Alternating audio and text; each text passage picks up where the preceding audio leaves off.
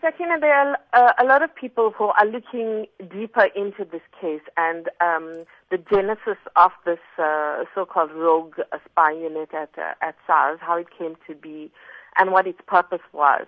Because this is the essence of the investigation, and obviously, if Pravin Gordhan and others are to be arrested, how it was conceived will then have to come to light. And my information was that the conception was actually around 2001 or in 2001 when President Jacob Zuma addressed a training course for the former intelligence heads at the time in Mahikeng. And my information is that at this meeting, he then discussed that the intelligence services in the country, so this included the former National Intelligence Agency, the South African Secret Service, the Department of Military Intelligence, and Crime Intelligence, and the National Communications Center, and SARS was also represented at this meeting. So he told them that there should be a closer working relationship and better coordination between them. So way back in 2001, SARS was already involved with the other intelligence agencies in discussing the crackdown on organized crime using state intelligence. So, you know, according to people who were at this meeting, the president encouraged this cooperation, and this is what then led to discussions about how SARS can assist the other agencies, and led to this memorandum of understanding being developed, and this unit being eventually established. So, if the Hawks unit now perceives this to be espionage, and they believe that there were illegal operations being conducted, they will have to go back to the genesis and who conceived this idea.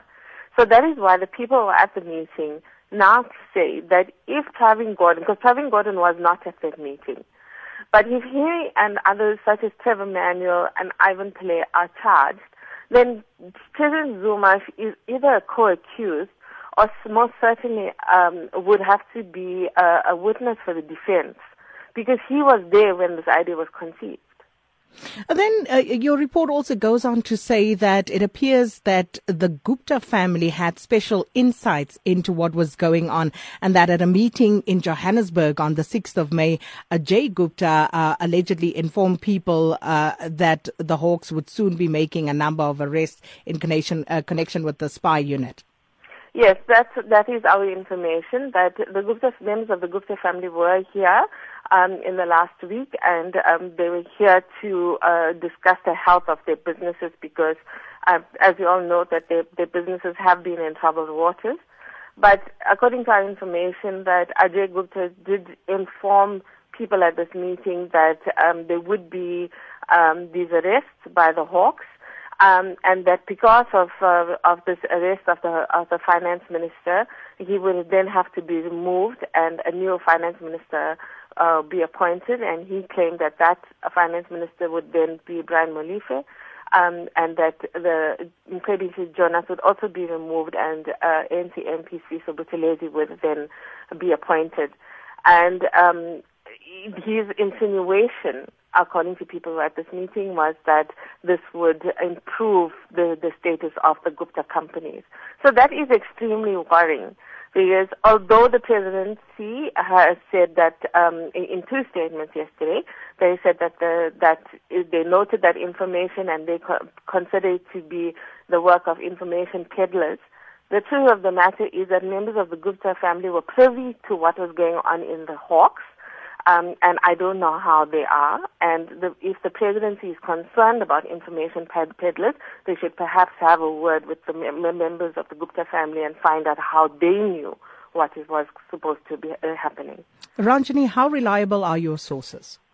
Well, sources are sources, Sakina, and look, we put out this information because we believe it's in the public interest. We are confident in our sources, and the thing is that this is information that was relayed in a meeting. So the presidency says that there's no intention to remove the finance minister. We are absolutely glad about that, but we have a responsibility to report this information because of the dire consequences for the country if there was any truth to it.